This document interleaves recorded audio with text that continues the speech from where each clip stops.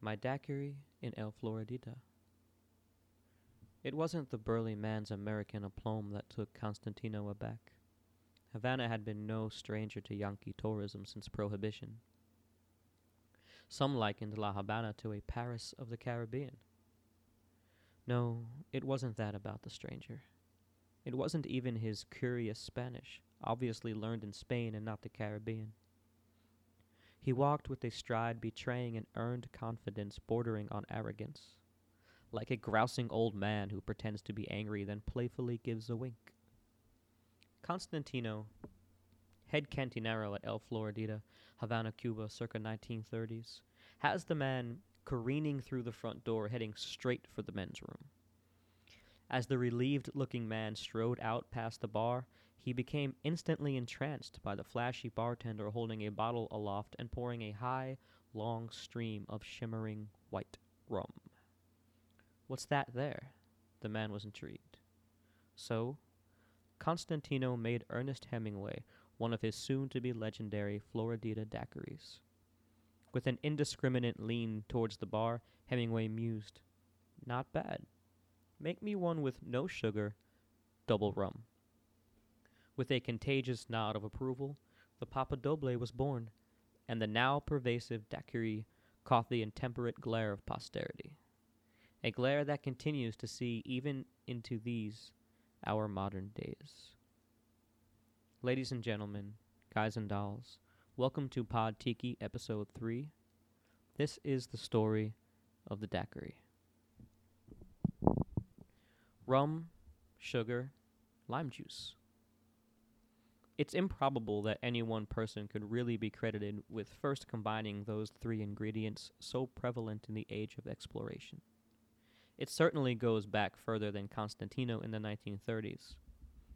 British Navy grog rations had been mixed with lime since the late 18th century, and suspicions connecting citrus and scurvy had been documented as far back as Vasco da Gama, when he found the actual Indies. Take that, Columbus. The Taino people of the West Indies are said to have aided infamous plunderer Sir Francis Drake's ill crew with an elixir of rum, sugar, mint, and lime juice. See my previous Mojito article. But alas, for our purposes, we are dialing in once again on Cuba, specifically the small mining town of Daiquiri, near Santiago de Cuba, somewhere in the late 1890s, with one Jennings Cox.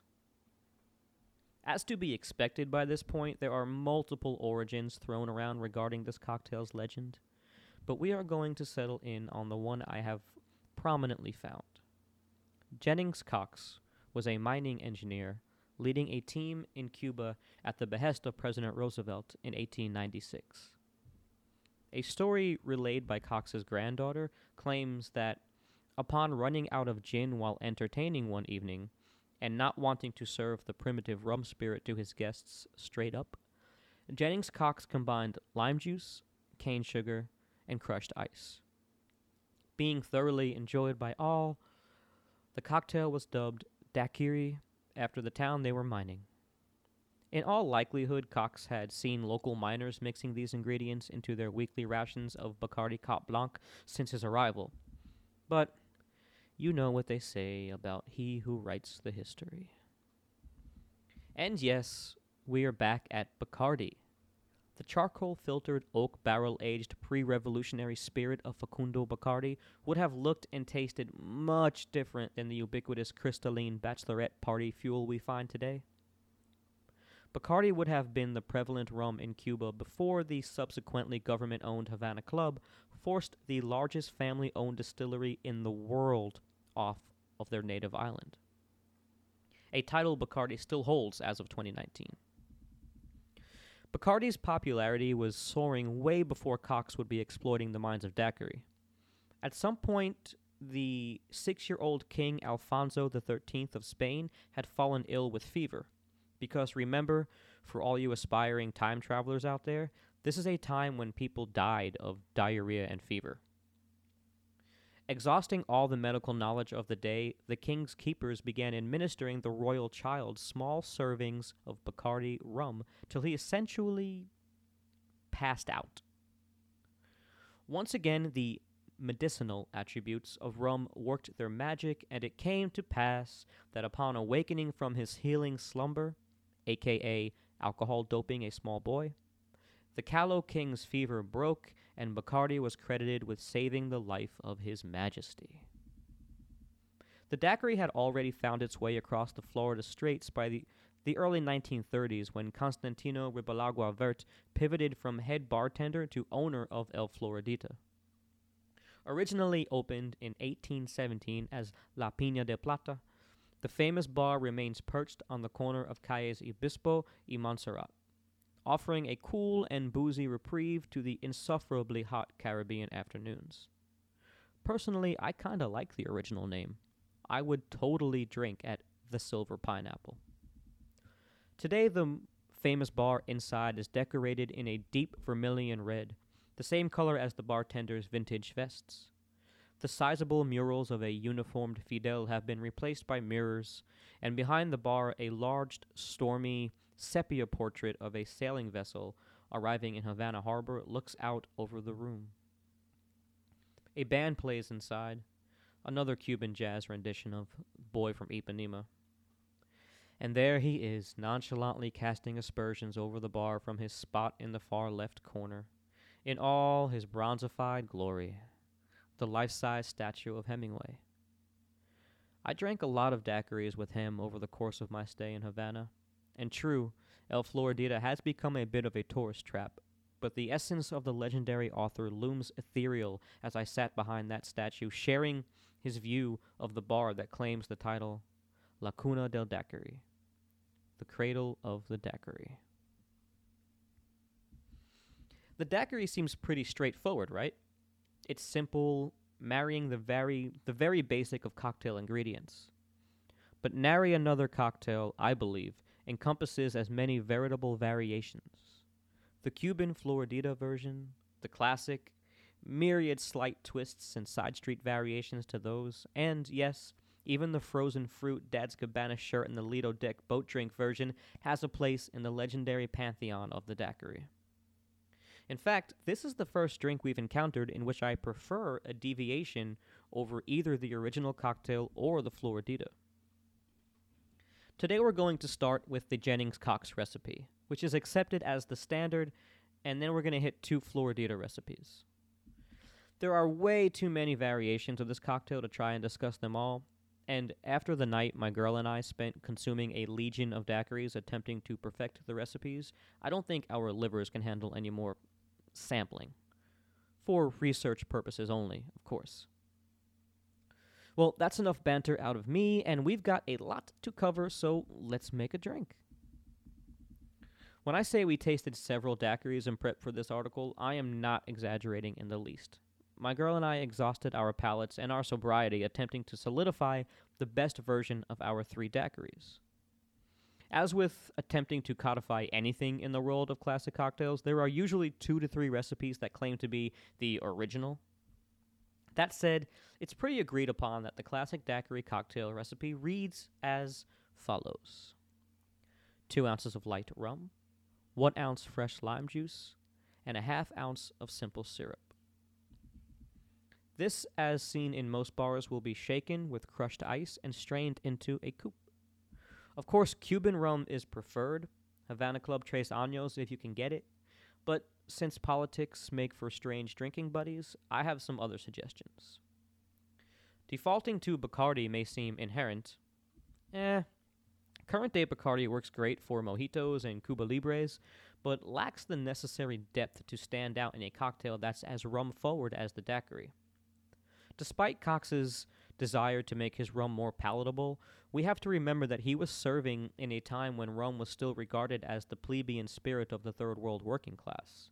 His contemporaries would have been more accustomed to crisp, flowery gin, the weedy burn of Tennessee sour mash, or French brandy. We should be accentuating the rum flavor in our daiquiri, not trying to cover it up. For that reason, I reach for El Dorado 3-year white rum. We're not going to go into the history of Demerara rums here, but hailing from Guyana, using only sugarcane grown along the Demerara River, and being aged 2 years longer than most white rums on the market, El Dorado has been taking this category by storm since they burst on the scene back in 1992. I cannot speak highly enough of this rum, and any cocktail calling for a light Puerto Rican rum can be bolstered by using El Dorado 3-year instead. Pretty simple on this one. Fill a cocktail shaker halfway with crushed ice, pour in the rum, lime juice, and simple syrup. Shake vigorously until the shaker feels too cold to hold, then strain into a coupe or martini glass. Only notes on this one would be to make sure you use crushed ice in the shaker. It gives the liquid more surface area of ice to bounce off of and aids in dissolving the drink correctly. And of course, I don't have to tell you by now, you sweet, sweet libation-loving fools, to always, always use fresh squeezed lime juice. I recommend making your own simple syrup, too. Get some raw cane sugar and boil up a 1-to-1 sugar-water mix. In the Pod Tiki household, we do 1 cup of each and keep it in a mason jar in the fridge. Even without the preservatives, it should last over a month. But honestly, I couldn't tell you for sure since we usually burn through it post-haste. Constantino's El Floridita daiquiri keeps with the basic ingredients with the addition of maraschino liqueur. Also, the way I've seen it made there, raw cane sugar is used rather than syrup. I generally am not a big fan of syrup if it can be avoided. Unfortunately, in many of our tiki drinks, it cannot. But alas, here it can. So use the raw cane sugar. The other defining characteristic of the Cuban daiquiri is that it's served frozen. Now, the blender had recently come into fashion in bars, especially in the tropical Prohibition era Havana, and Constantino could not wait to put it into action. He tried many recipes and I believe had 4 distinct variations on the menu.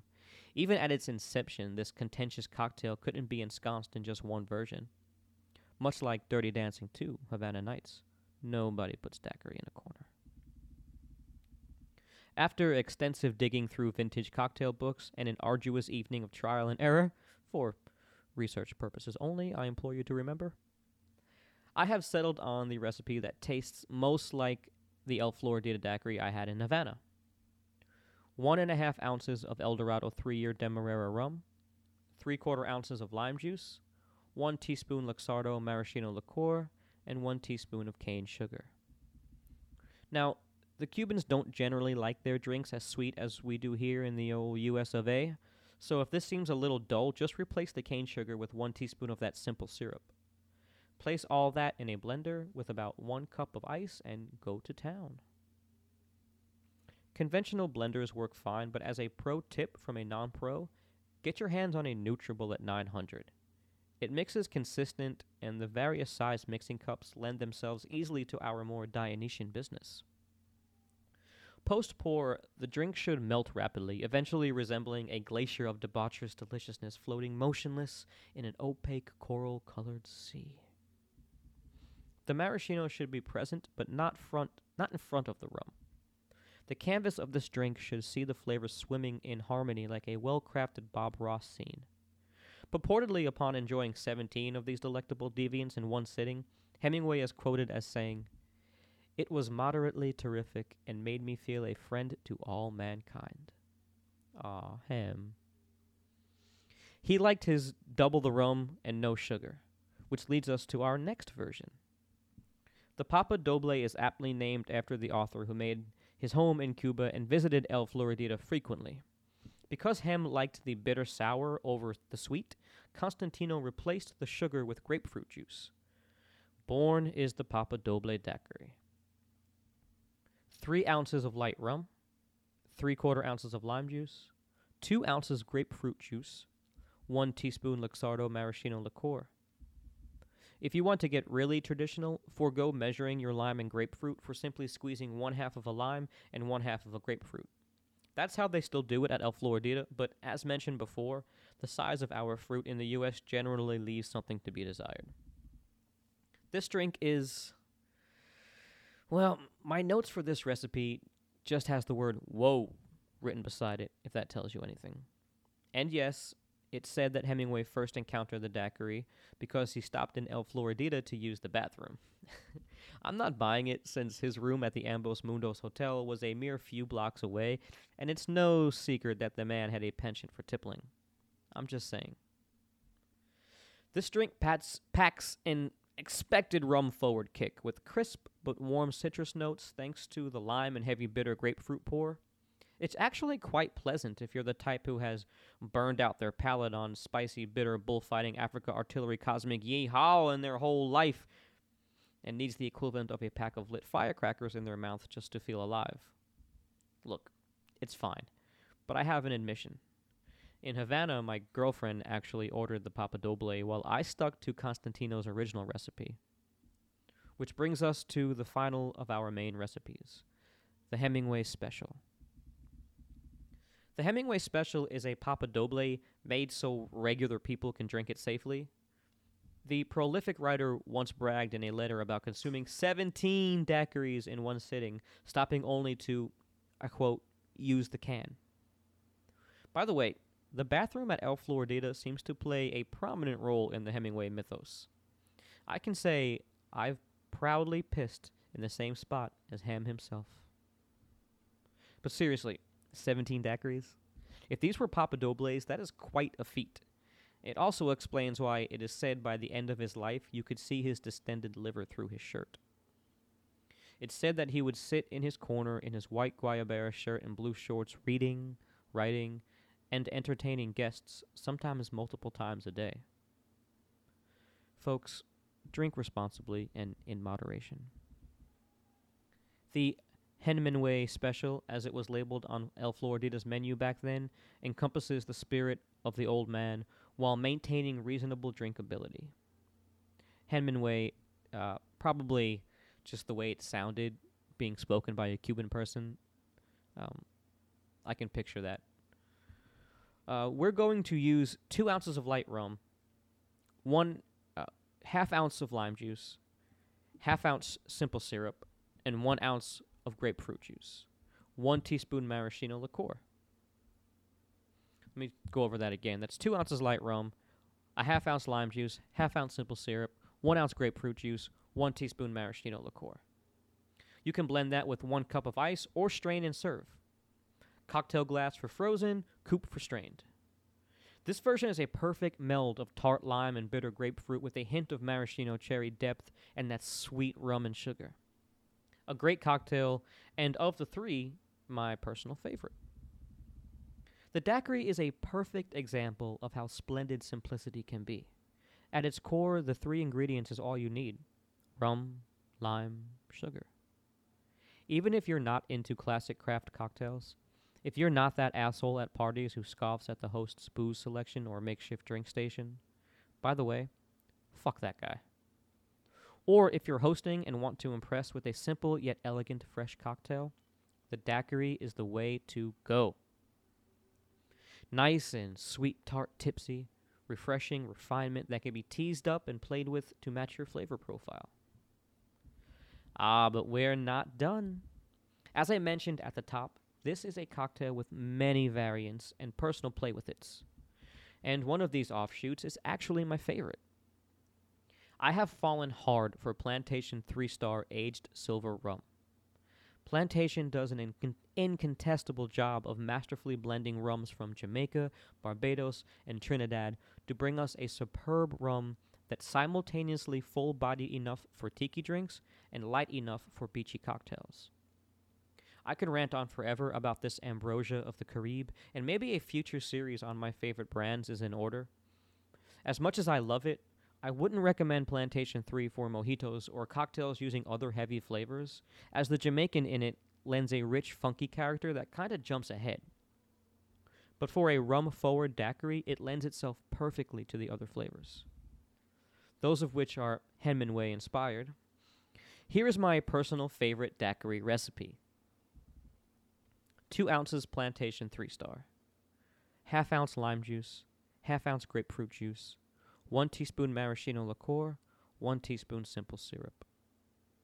Shake with crushed ice and strain into a short coupe. Bam!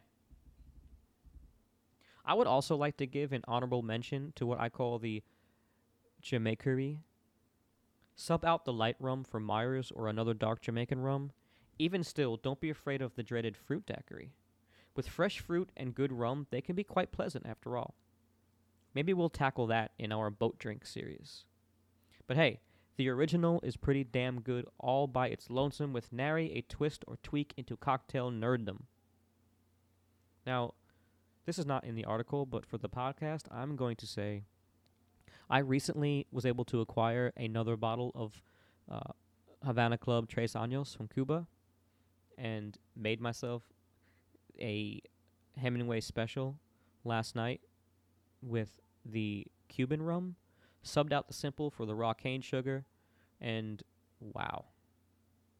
Let me tell you, folks, now while you can get Cuban rum, while you can bring Cuban rum back into the States, if you're close to Mexico or Canada, or you're going on a vacation somewhere that sells it in the duty-free shop, grab yourself a couple of bottles and bring it back.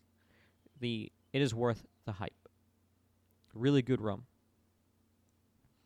Well, there's the daiquiri, my friends. A classic, nay, a legend all the way. Salud.